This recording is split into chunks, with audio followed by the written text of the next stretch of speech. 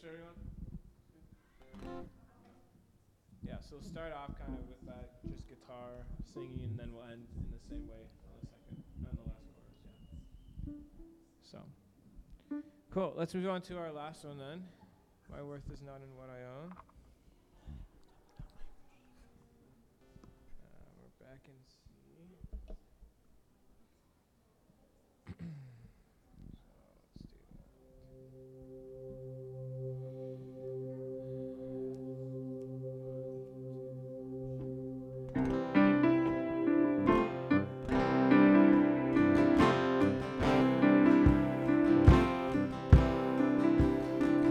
My worth is not in what I own, not in the strength of flesh and bone, in the costly wounds of love at the cross.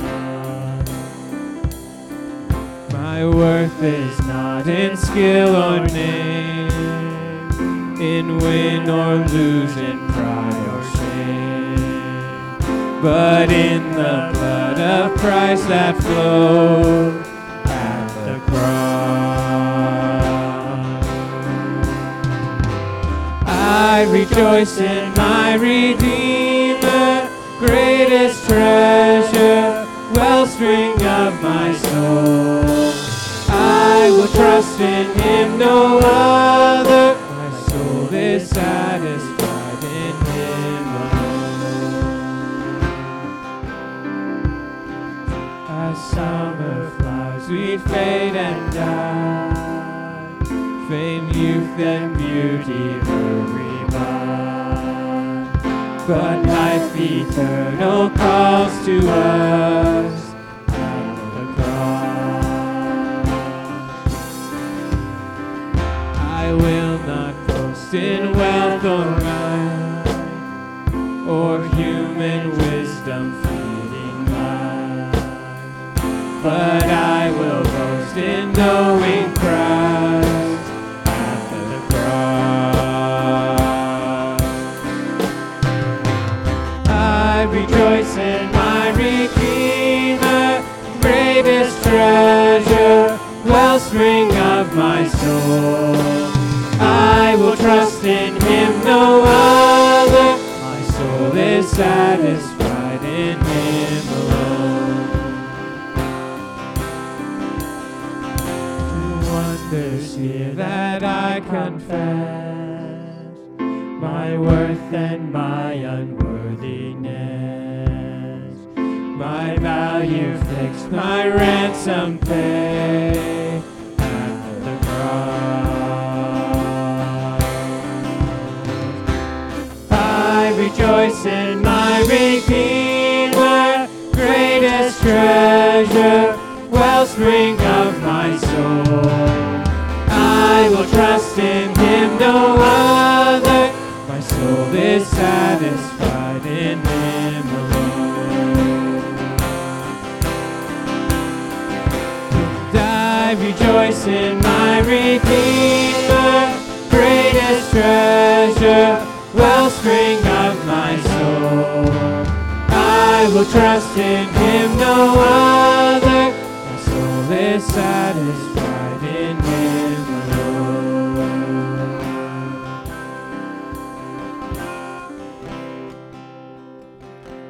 Let's do one more repeat of that.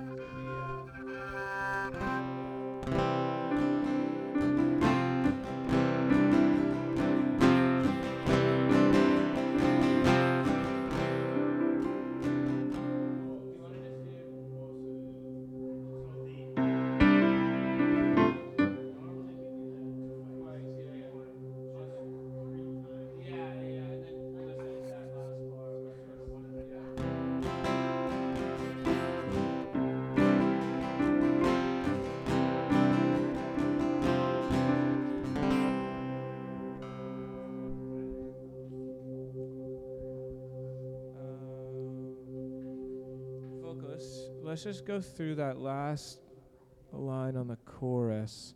So I'll trust in him, no other.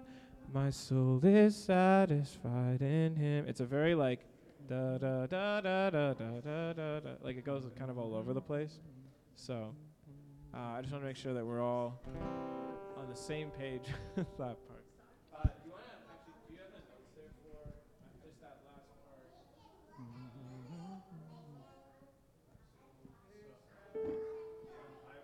in him.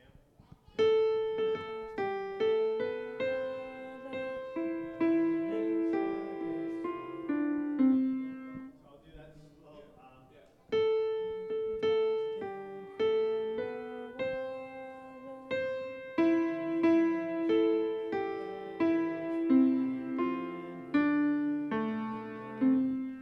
That's totally different. Do that a couple more times. Yeah, so it does go.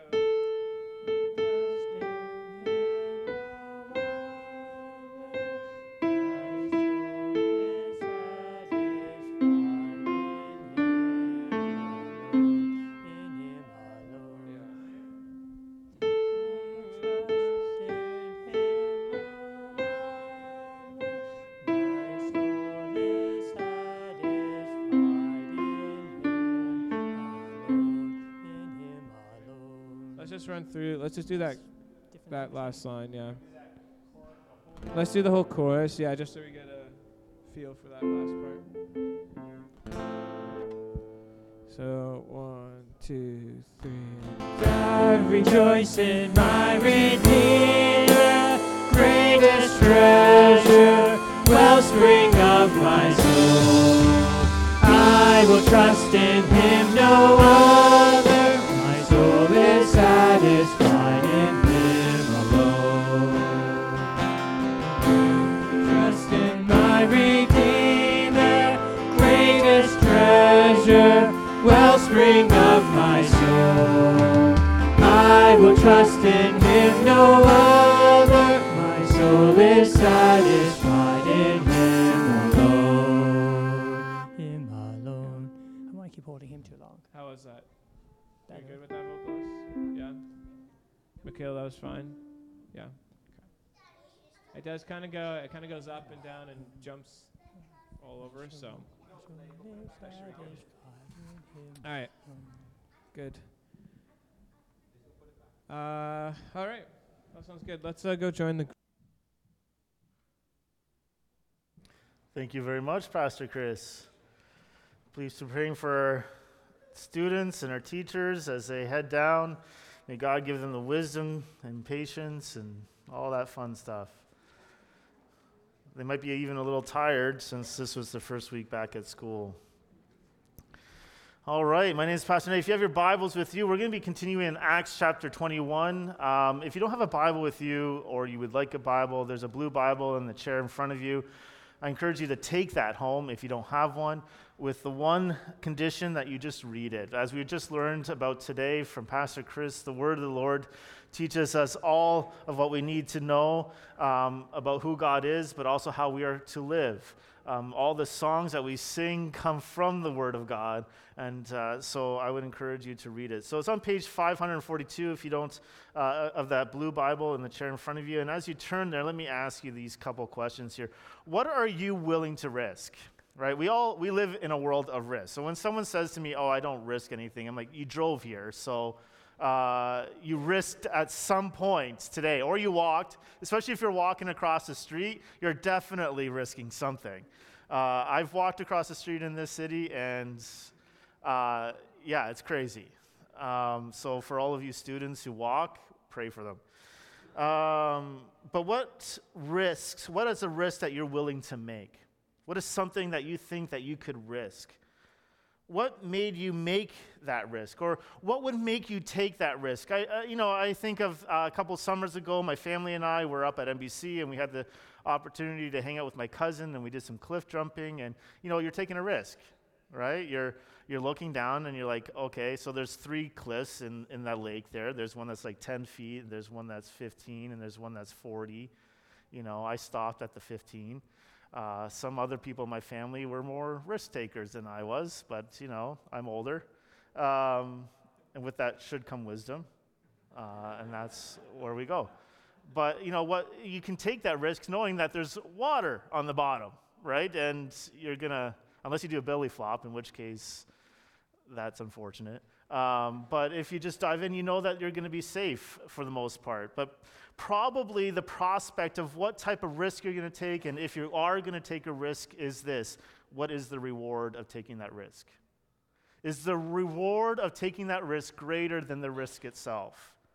And we take risks. As humans, we are risk takers. We don't know what the future is. We live by faith, as the word of the Lord says. We take steps of faith, believing who God is, which means that we don't know exactly everything that's happening. So we do live by faith. And as we get into Acts 21, Paul is willing to risk his very life for something as he continues to move forward.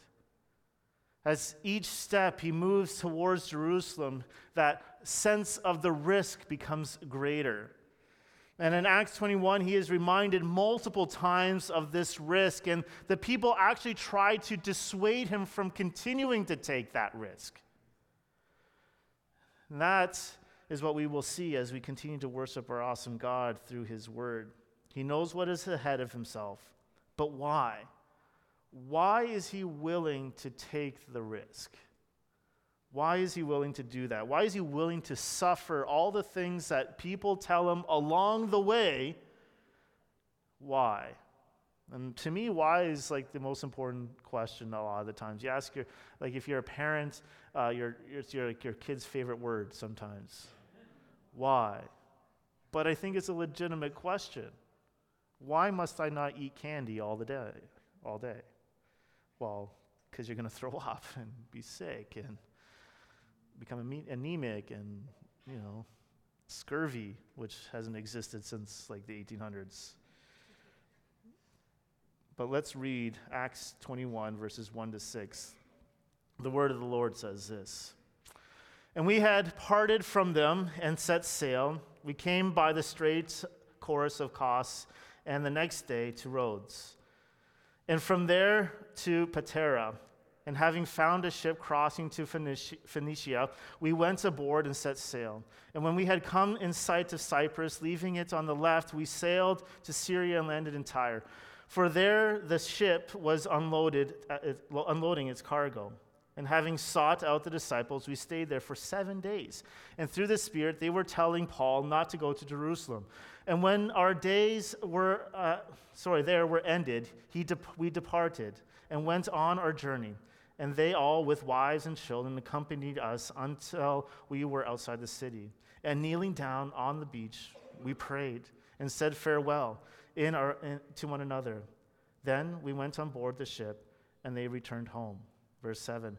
"And when we had finished the voyage from Tyre, we arrived at Ptolemais, and we agreed to the brothers and stayed with them for 1 day. On the next day, we departed and came to Caesarea, and we entered the house of Philip, the evangelist, who was one of the 7, and stayed with him.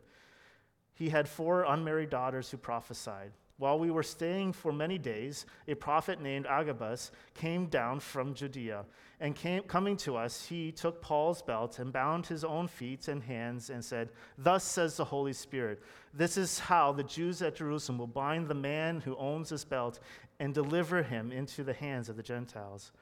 When we heard this, we and the people there urged him not to go to Jerusalem. And then Paul answered, 'What are you doing, weeping and breaking my heart? For I am ready not only to be imprisoned, but even to die in Jerusalem for the name of the Lord Jesus.' And since he would not be persuaded, we ceased and said, 'Let the will of the Lord be done.' After these days, we got ready and went up to Jerusalem. And some of the disciples from Caesarea went with us, bringing us to the house of Mnason of Cyprus, an early disciple with whom we should lodge." This is the word of the Lord. Praise be to God. Father, we just thank you for your word. We thank you for the chance we have to continue in our worship as we listen and as I preach of who you are. I pray that you give us ears that enable us to listen. Give us hearts to hear what your word has to say and the strength to apply what we are learning today. And Lord, I want to preach so that you are glorified, and I want to speak of you and praise your name. And Lord, I can't do this on my own, so will you not make this turn out well? So by your Spirit, help me to preach this sermon with what is needed. Use this sermon to bring glory to your name, Lord. May you be glorified this day. Joy to your people and salvation to the lost. And amen. In verses 1 to 6, we see Paul stops in Tyre. And if you remember our map from last week, you can see, there it is. You can see how Paul continues on in his travels. This is a continuation of the narrative of the story of what we saw from last week as Paul continues to make his way back to Jerusalem. Remember, he has a bunch of money that he has with him from the collections that he's made, taking all the generosity from all the other churches around to help the church in Jerusalem. So now he's on his way and he stops in Tyre, and Luke continues on where we left off. And what I like about this first verse right off the bat is we see some very strong language. And when we had parted from them and set sail, we came by the straits of the course of Kos. And in there, the NIV translates it very well. It says, after we had torn ourselves, Luke says, away from them. You can see the relationship. Remember from last week, we saw how Paul was taking time to pray with the elders in Ephesus as we took time to see what it means to be an elder and exhorting you to pray for the elders of this church. And you see that relationship there. Imagine that. They're just like holding on to Paul. This could be their last time they see him. So they're pulling themselves away as he continues on.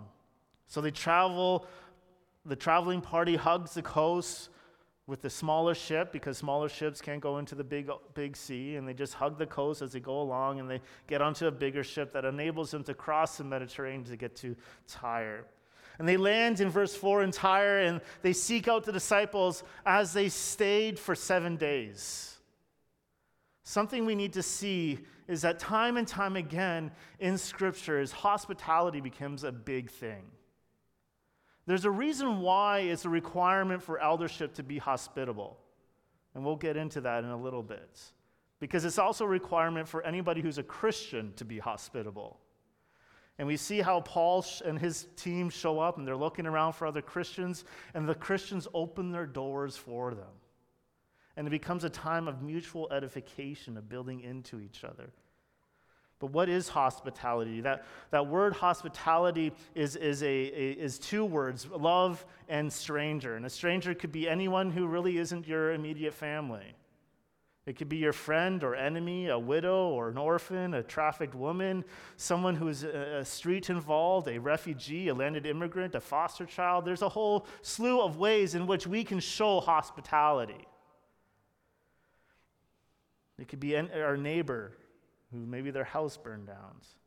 And it's important for us to understand hospitality. Rosaria Butterfield wrote a great book on hospitality called The Gospel Comes with a House Key, and I encourage you to read it as she walks through what it means to be hospitable as a church.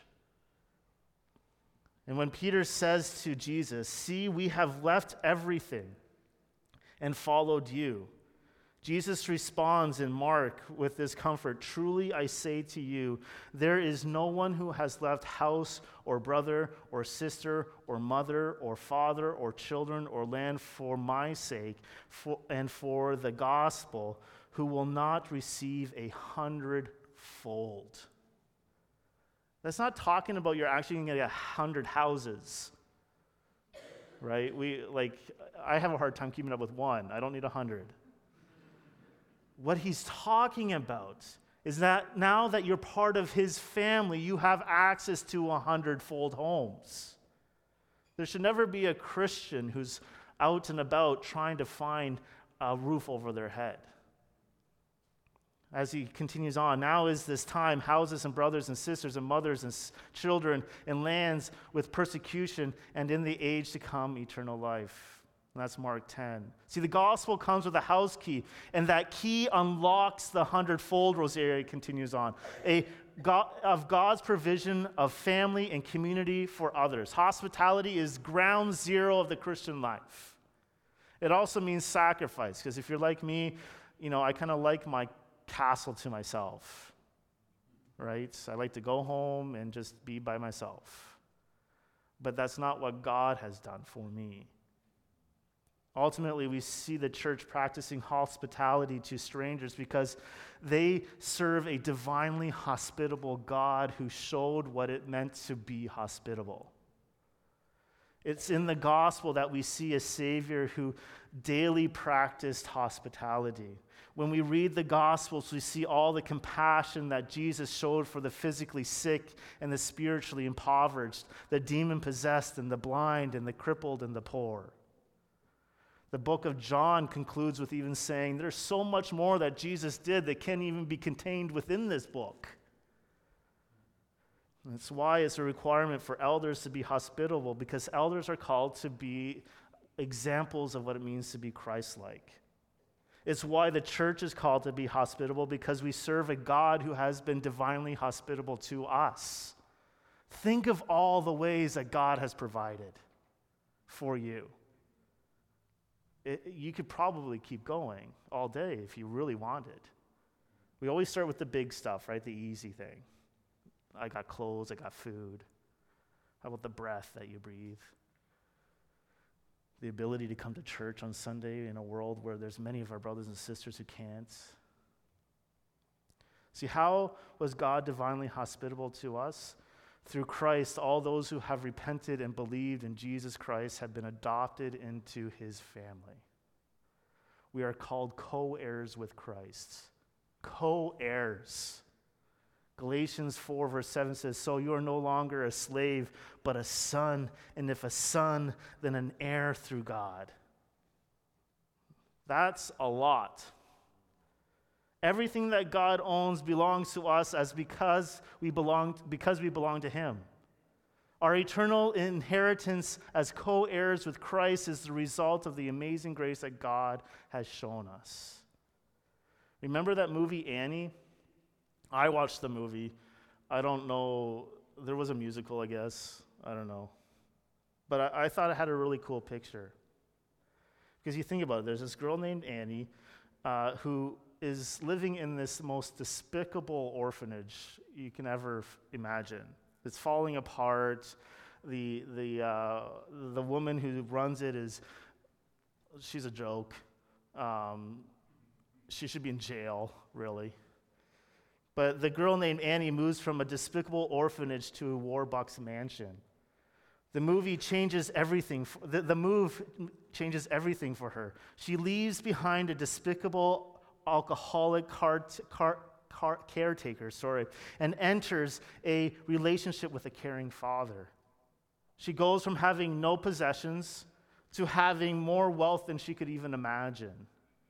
The hard-knock life is overcome by the brightness of a sunny tomorrow, as the song says.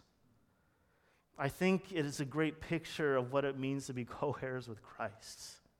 Because Romans 8 says, "And if children, then heirs, heirs with God and fellow heirs with Christ, provided we suffer with him in order that we may also be glorified with him." This is the outcome of the gospel in the lives of those who repent and believe. No longer are we strangers to God. No longer are we destitute. No longer are we broken or lost or separated from him. But now in Christ Jesus, we are healed and found and united with him. Because of what Christ has done for us, we too can be this for other people. Just like the church in Tyre was hospitable. Not because they are nice people. I'm sure that they were nice people. But that's not why they did it. They were being hospitable because they have a God who is hospitable towards them. Remember, it's more of a blessing to give than to receive. So, although, as we continue on, and through the Spirit, they were telling Paul not to go to Jerusalem. So wait, here's the hard thing, right? Does that mean that Paul was in disobedience as he continued to walk towards Jerusalem if they were by the Spirit telling them to do this? And here's the answer to this. No, Paul was not being disobedient. What they were being revealed was true. Paul was going to suffer as he went to Jerusalem. He was going to go through hardships. He was going to be in prison. He's talked about this before in the previous chapters. What they were interpreting was, I don't want to lose Paul, which is not a wrong thing. We don't want our friends to suffer, right? If you do, you need to go see some help. See, Paul had already been expecting this. We saw that in Acts 20 a couple of times, how he longed to just finish his course well by the grace of God. They didn't see that it was God's will for him to go to Jerusalem so that Paul would be the apostle to Gentiles even in Rome. They didn't see that. They could not see what the future is. They could only know that Paul was going to suffer. And how could Paul continue to be the apostle to the Gentiles, if he's dead?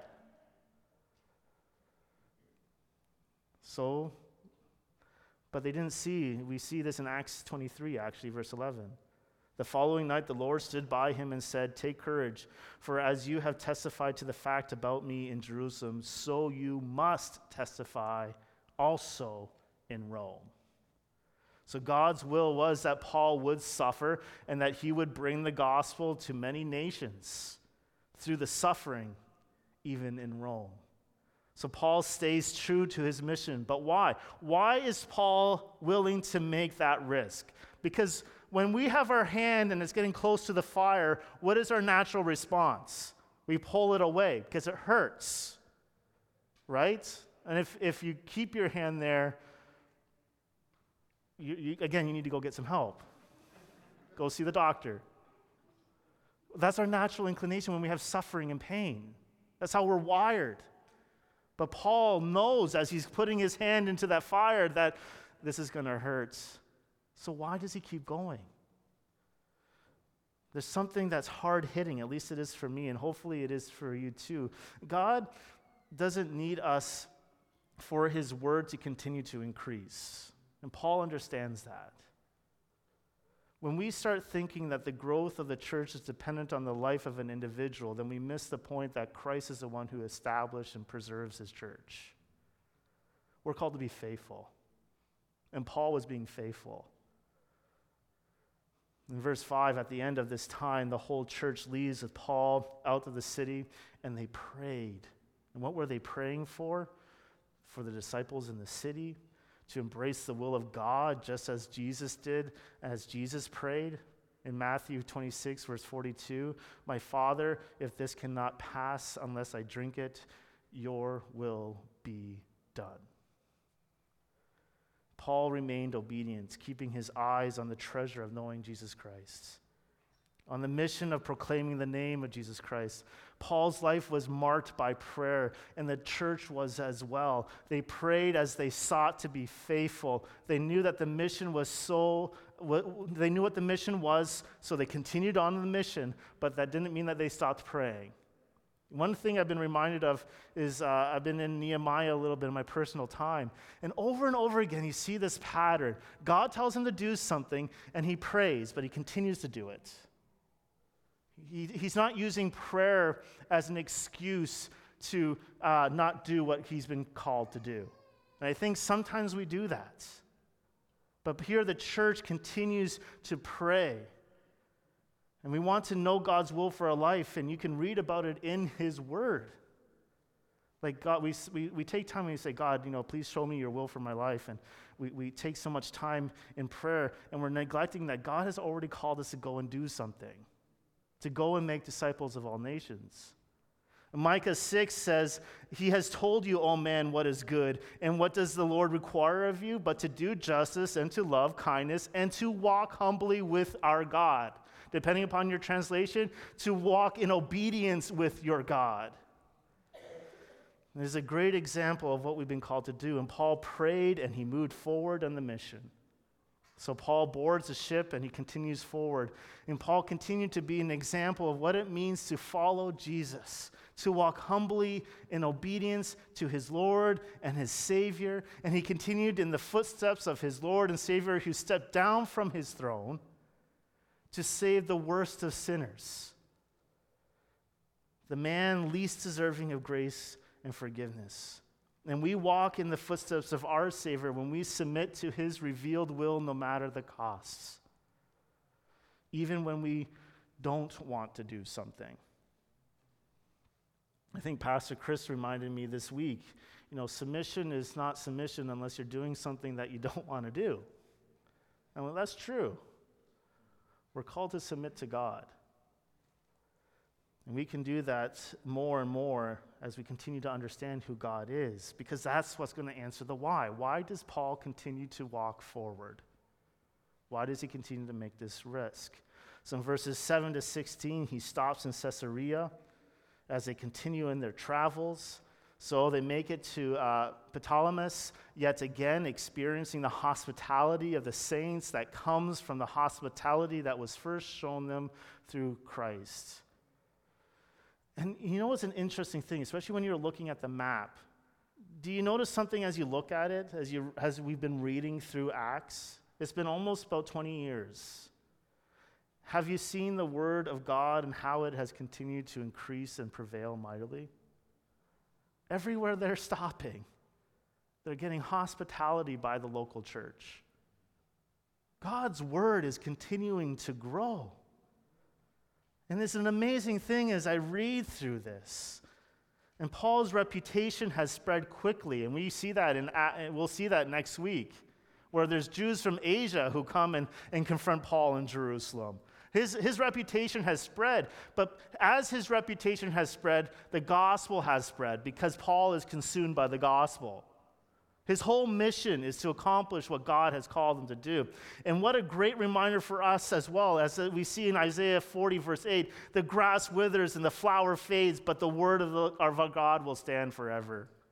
Like, you and I are sitting here 2,000 years later because the word of the Lord has continued to increase and prevail mightily. We're living testimonies of God's word continuing, of his grace continuing, of the gospel continuing to proclaim, which brings the question to us as we look at this, is what are we trusting in? What do we trust in? It is the God who has revealed himself to us in his word. Are we ashamed of proclaiming the thing that has lasted forever? So, in verse 8, they leave that place and they go to Philip's. And who is Philip?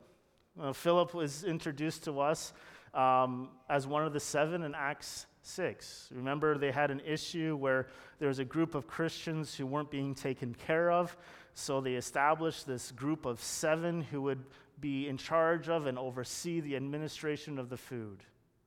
Right? He was one of these guys.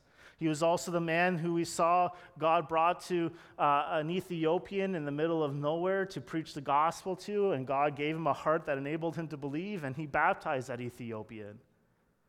As the gospel continued to increase, even into Africa from the Middle East.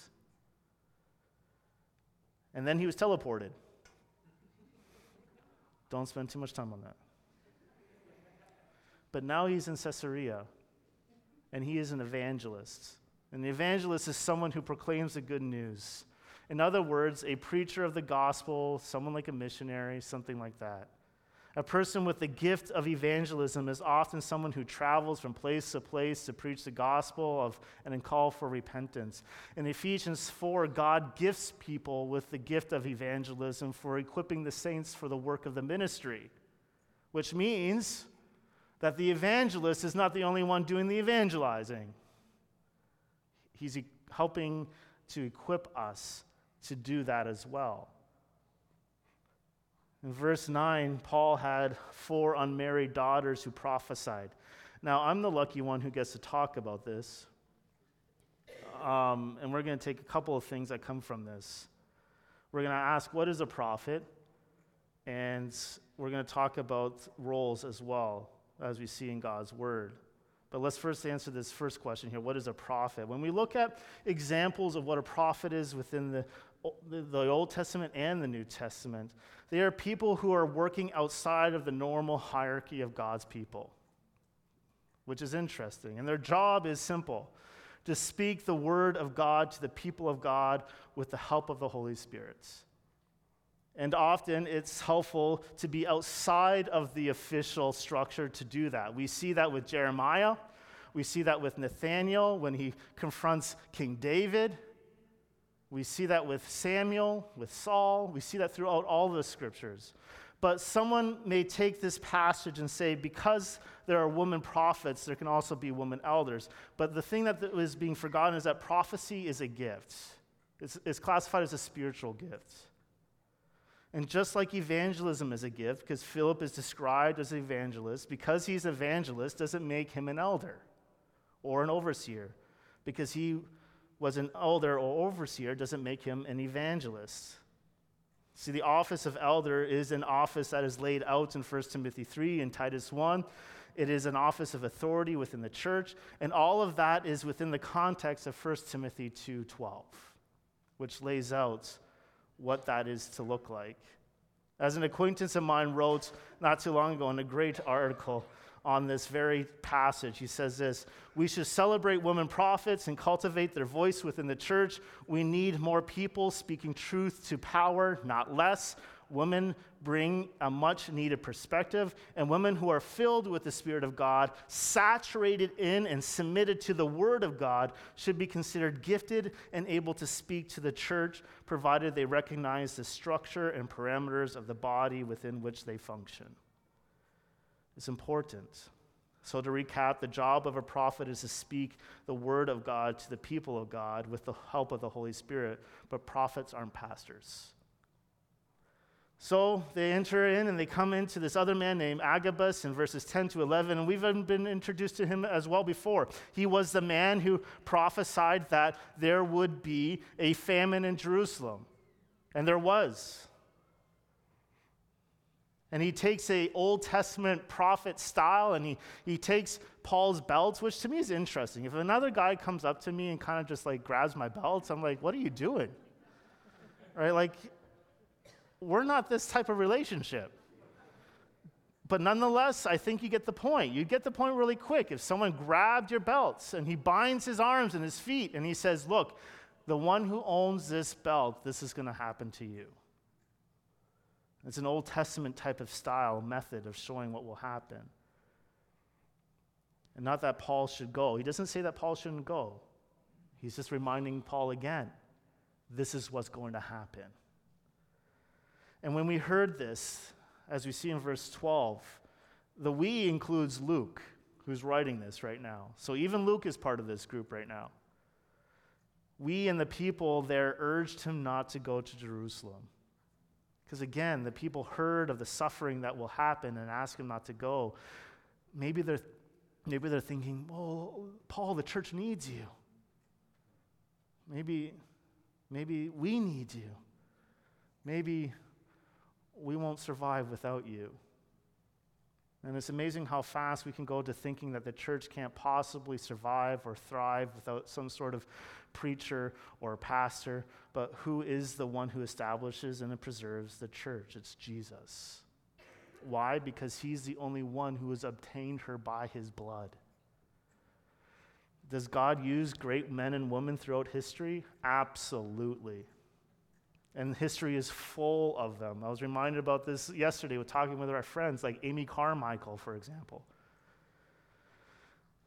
But it's God's work through them, not them working, that establishes and preserves the church. You want to know what's the most humbling thing as a pastor? This.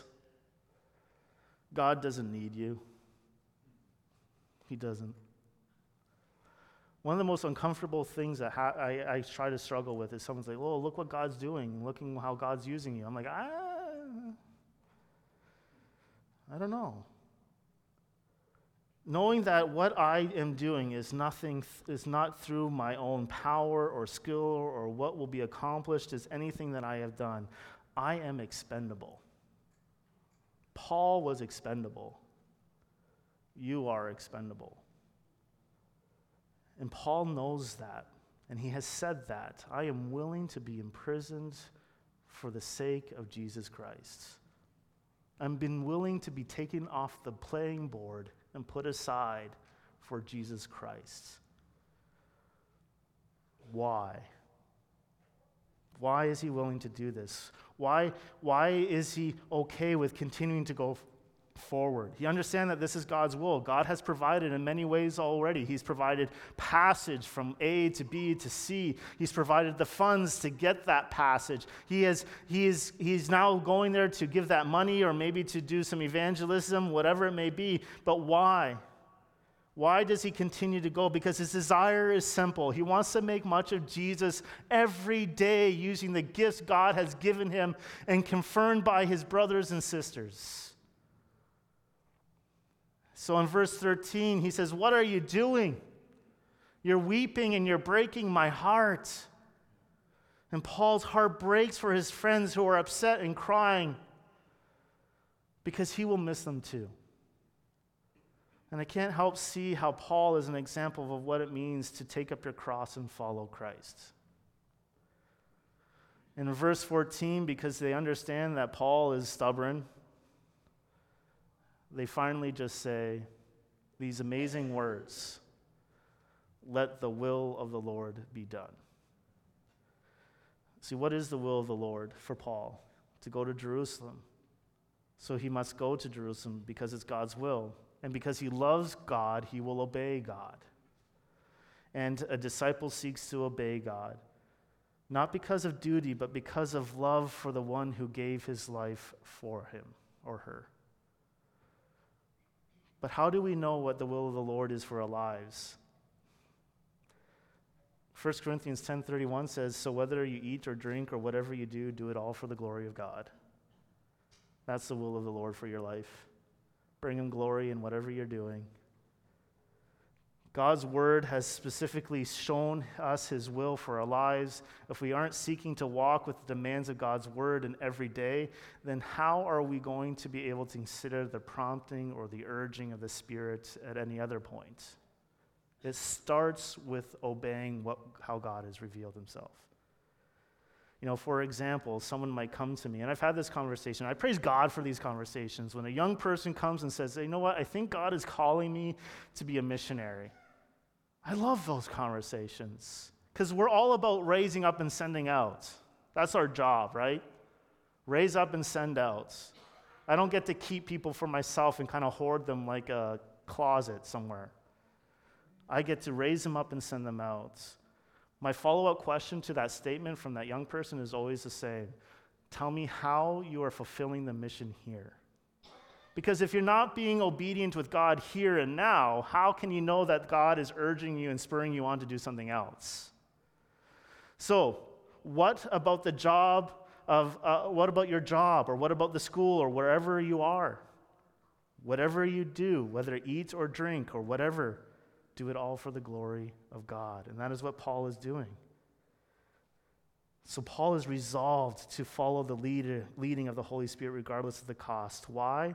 And here's the why. Because he treasures knowing Jesus above everything.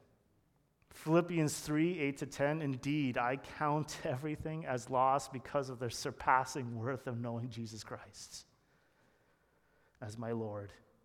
Can you say that? I struggle with even reading that. Can you say that knowing Jesus is worth risking it all? Because he continues on, "For his sake I have suffered the loss of all things and count them as rubbish." The word there is a lot stronger than garbage, by the way. Peter's laughing because he knows it's true. We can't even talk about that from the pulpit.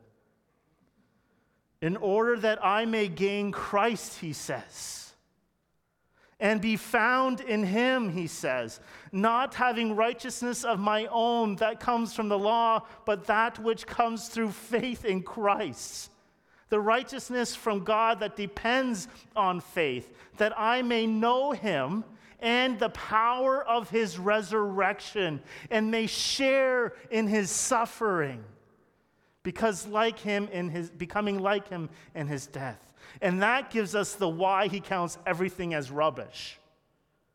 Why he is willing to risk everything. Because of what Christ has done for him. Because the treasure he has now that can never be taken away. The hope that he has in Christ. The hope that we sung earlier that we will be in Zion. We will feast in the house of Zion. I love that song. Is his hope. He is willing to risk it all. He's willing to move forward. It is Paul's love for Jesus that he continued to move forward, knowing what is ahead. It's knowing the love that Jesus first showed him, that prepared him for what is to come. It's understanding, like in 1 John 4, in this, the love of God was made manifest among us, that God sent his only Son into the world so that we might live through him. In this is love, not that we have loved God, but that he loved us and sent his Son to be the propitiation for our sins. See, friends, my brothers and my sisters, see that this is everything. I am willing to give up everything. This is a blip on the radar. This life is a blip.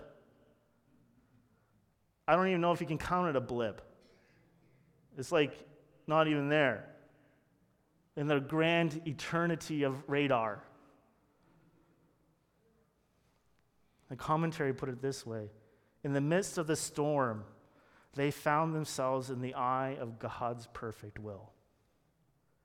And they found contentment in knowing that following him was better than anything that could be offered to them. Any trouble that was going to happen in the path of obedience was something Paul was ready for because he knew and understood the love of Christ. So they continue on. And Paul has two encounters in Acts 21, one with Philip and one with Onesimus. And it's interesting because Philip was there at the very beginning, so was Onesimus. They were both there. Where do you think he was getting his information as he was writing Acts? Well, you see God's sovereignty as he brings people into this that enables Luke to write what we have here today that can build us up and encourage us. You imagine those conversations. Wow, God did that? 3,000 people, really? I could just imagine sitting around the fire just talking with those two men all day long. And that's what Luke got to do. And we get to be encouraged and exhorted today because of what God has done. So what, you may ask?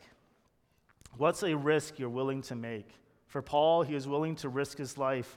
His love for Jesus was so great that because the risk of losing everything was nothing compared to the richness of knowing Jesus Christ. So here's a great question that we can ask. Is our love for Jesus great enough that we would be prepared to risk our very lives for him? Paul's love for Jesus is true. He did say, "Indeed, I count everything as lost because of the surpassing worth of knowing Jesus, Christ Jesus, my Lord." And he does end up losing his life. I think some of us think, "Oh, I'm willing to risk my life. I've got it, God. I'm really." But let's back it up a little bit. Are you willing to risk your job? Your relationships with your family? Are you willing to lose your brothers and your sisters, your mom and your dad for the sake of knowing Jesus Christ as your Lord and Savior? Are you willing to, give up that new TV so that you can help a family in need? Are you willing to not buy that new car because there's someone else who might need a car? What are you willing to risk for the sake of knowing Jesus Christ as your Lord and Savior? Is he your greatest treasure? Because if you understand what God has done for you, if you truly understand that you're a sinner saved by God's grace, and that this is a hope that can never be taken away from you, if you truly understand that, then you can say with Paul, this is rubbish. It's all rubbish for the sake of knowing Jesus Christ. Because as Romans 5:8 said, God shows his love for us in that while we were still sinners, Christ died for us. The more I come to know and understand and be consumed by the gospel, the more I see as everything else in this world fades. Have you ever tried? When I was a kid, I used to stare at the preacher in church, not paying attention. But I would just stare there and see how long I could keep my eyes open. You know what's interesting when you do that? Don't do that right now, okay? Because you should be listening. But everything else begins to fade. Everything else in the background, in the peripheral vision, all gets blurry. And all you can see is that one thing that you're focusing on. We need to fix our eyes on the author and the finisher of our faith more and more every day in order to live like we've been called to by Paul and by God. He is everything. And if he is everything, we will just fix our eyes upon him. Fix your eyes upon him. He died for our sins and he rose from the dead. He died a horrific death on a Roman cross for the sin that we committed, that I committed against the holy God. Sin that would have made us spend eternity in a very real and deserved place called hell and to be the objects of God's wrath. But through Jesus' death and resurrection, through repentance and faith, I am no longer that. No longer are you that if you repent and believe. I have been transferred from the kingdom of darkness to his kingdom of light. As Ephesians 2 verses 4-6 says, but God, being rich in mercy, gave because of his great love with which he loved us, even when we were dead in our trespasses, made us alive together with Christ. By grace we have been saved, and raised us up with him, and seated us with him in the heavenly places in Christ Jesus. The more I understand what God has done for me, the more everything else fades. The more I'm willing to risk everything for him, because he is everything. But God showed his love for us in that while we were still sinners, Christ died for us. Our love for Jesus prepares us to risk everything for him. What are you willing to risk for him? Let us pray. Father God, we just thank you for today and the chance we have to continue to worship you. I pray that we would be a church that I would be a person, that we would be a person, that we would be a church that's so in love with you. Because you have first loved us. And because of that, Lord, we have a hope that can go beyond all understanding, that enables us to risk everything because we have everything in you. Amen.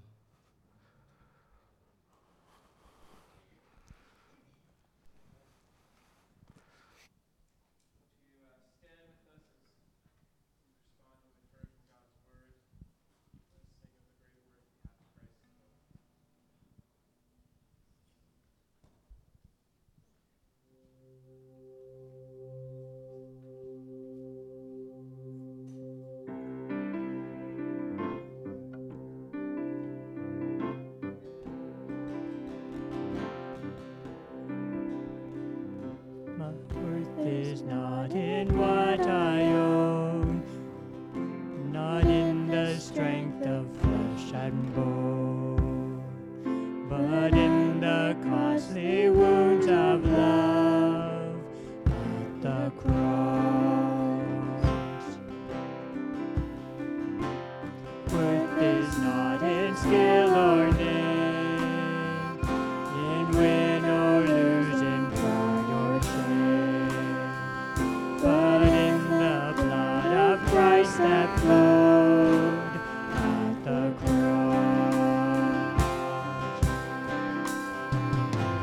I rejoice in my Redeemer, greatest treasure, wellspring of my soul.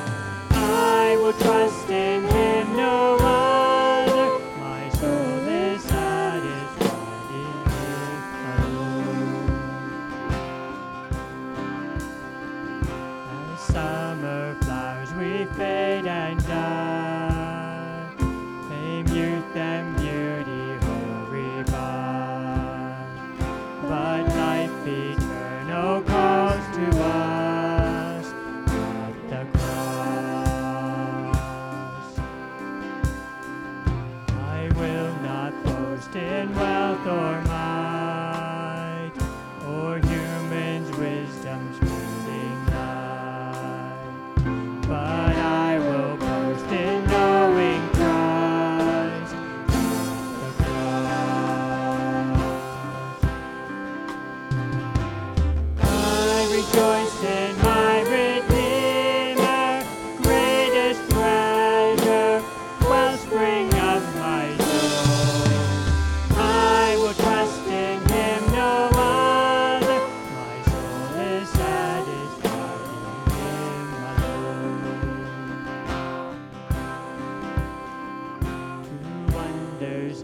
that I confess my worth and my unworthiness, my value fixed, my ransom paid at the cross. I rejoice in my Redeemer, greatest treasure, wellspring of my soul.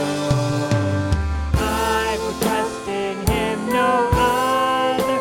My soul is satisfied in him alone.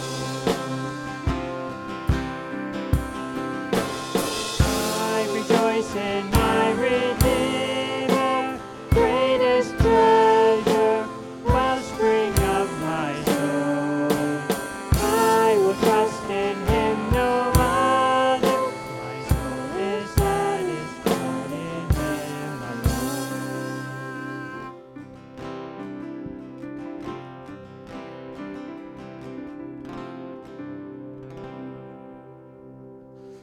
You may be seated because, and you guys can go down there too. I'm going to ask Thelma and Emmanuel to come on up. I have a blessing, and is this your family? Oh, they can come too if they want. Part of my job is that I get to hold babies. It's better, it's not like a politician, but a lot better. You're going to have to come up to the stage, though, because I have to have my notes here. Come on up. You can come up here, this way or that way. All right, this is Emmanuel. Emmanuel is in the process of becoming a member here at Knollwood, and his beautiful wife, Thelma, and their twin girls. Are they sleeping? Oh, she's not. Which one's which? This is Adriel. This is Abigail. Adriel and Gab. I'm not gonna remember. Can I hold one? Yeah, sure. Hi. Oh, here. Oh no, don't cry. Oh, don't cry. Oh yeah. Beautiful. Children are a blessing from God. All right. And we just want to give a little bit of an encouragement to you as new parents who are probably very tired because you got 2-for-1 deal. Yeah. Bless you. Yeah. Yeah. All right. Deuteronomy 6, verses 4-9 says this: Hear, O Israel, the Lord your God, the Lord is one. You shall love the Lord your God with all your heart, with all your soul, with all your minds, with all your might, And these words that I commanded you today shall be on your heart. You shall teach them, he says, Moses. You shall teach them diligently to your children. And shall talk with them when you sit in your house, and when you walk by, and when you lie down, and when you rise. You shall bind them as a sign on your hands, and they shall be on the frontlets between your eyes. You shall write them on the doorposts of your house and on your gates. Essentially, he's saying, put it everywhere. All right? Doesn't mean you got to grow out your sideburns or something like that. Emmanuel, Thelma, these words from God's word remind us of the biblical responsibility. Oh, that's fine. Here, how about I do this? That's better, right? Yeah, it's better. There, now I got a free arm.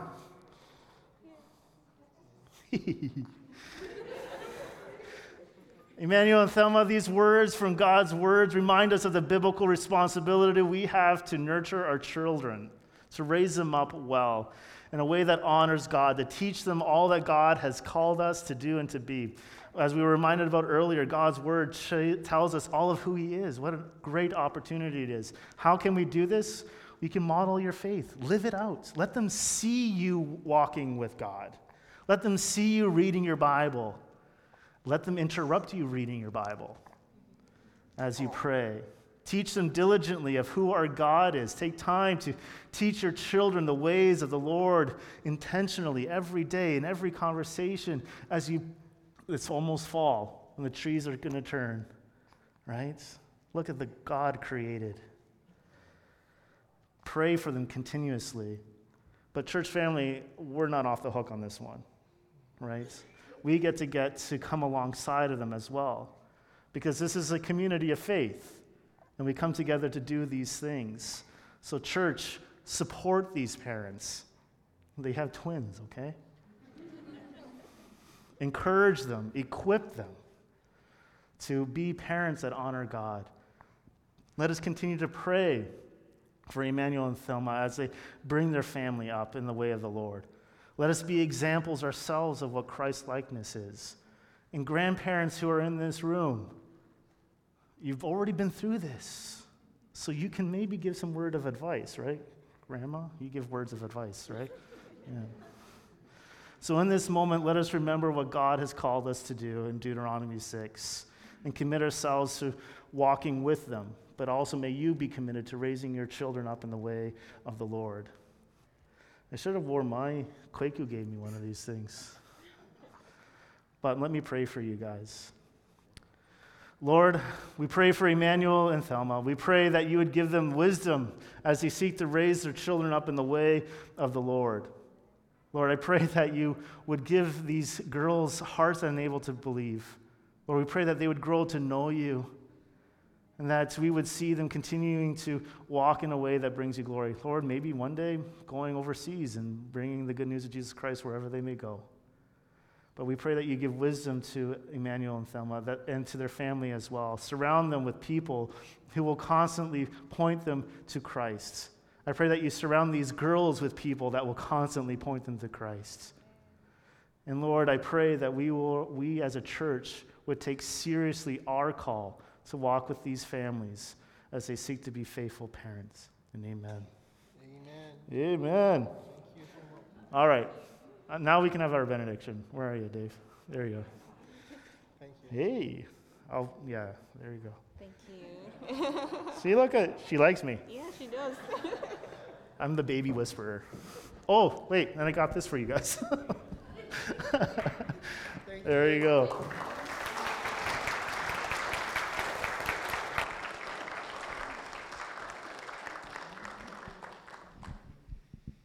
Oh, that's beautiful. A call in faithfulness, church. Our benediction today is from 2 Thessalonians chapter 2, verses 16 and 17.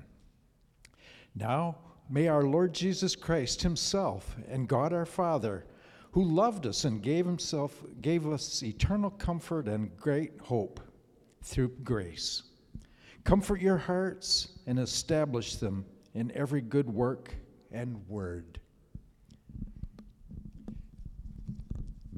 Just before we're dismissed, I just want to remind you here, we have the barbecue coming right up here, and I'd like to return thanks for our food. Yes, it's a time there where, well, some celebrate, the passing of summer, some rejoice at the coming of fall, but we're gathering together here, the barbecue, just for renewing fellowship as we launch into our fall season, of ministries. And please, pray for them. Become a part of them. Gracious and loving Heavenly Father, we thank you for all your provisions. First, your provision for us in Christ Jesus. But for this time here now, for this food, we give you thanks and acknowledge again that every good gift that we receive is a gift from your hand. So we ask, Lord, that you bless our time of fellowship here, and as we prepare, as we go into this new season of serving. For we pray in the precious name of Jesus, amen.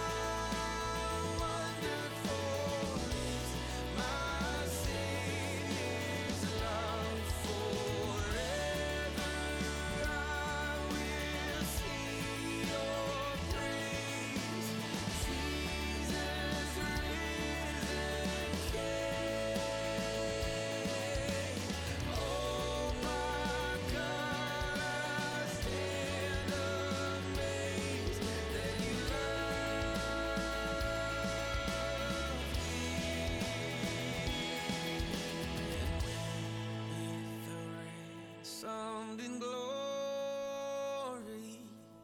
His face I at last shall see. 'Twill be my joy through the ages to see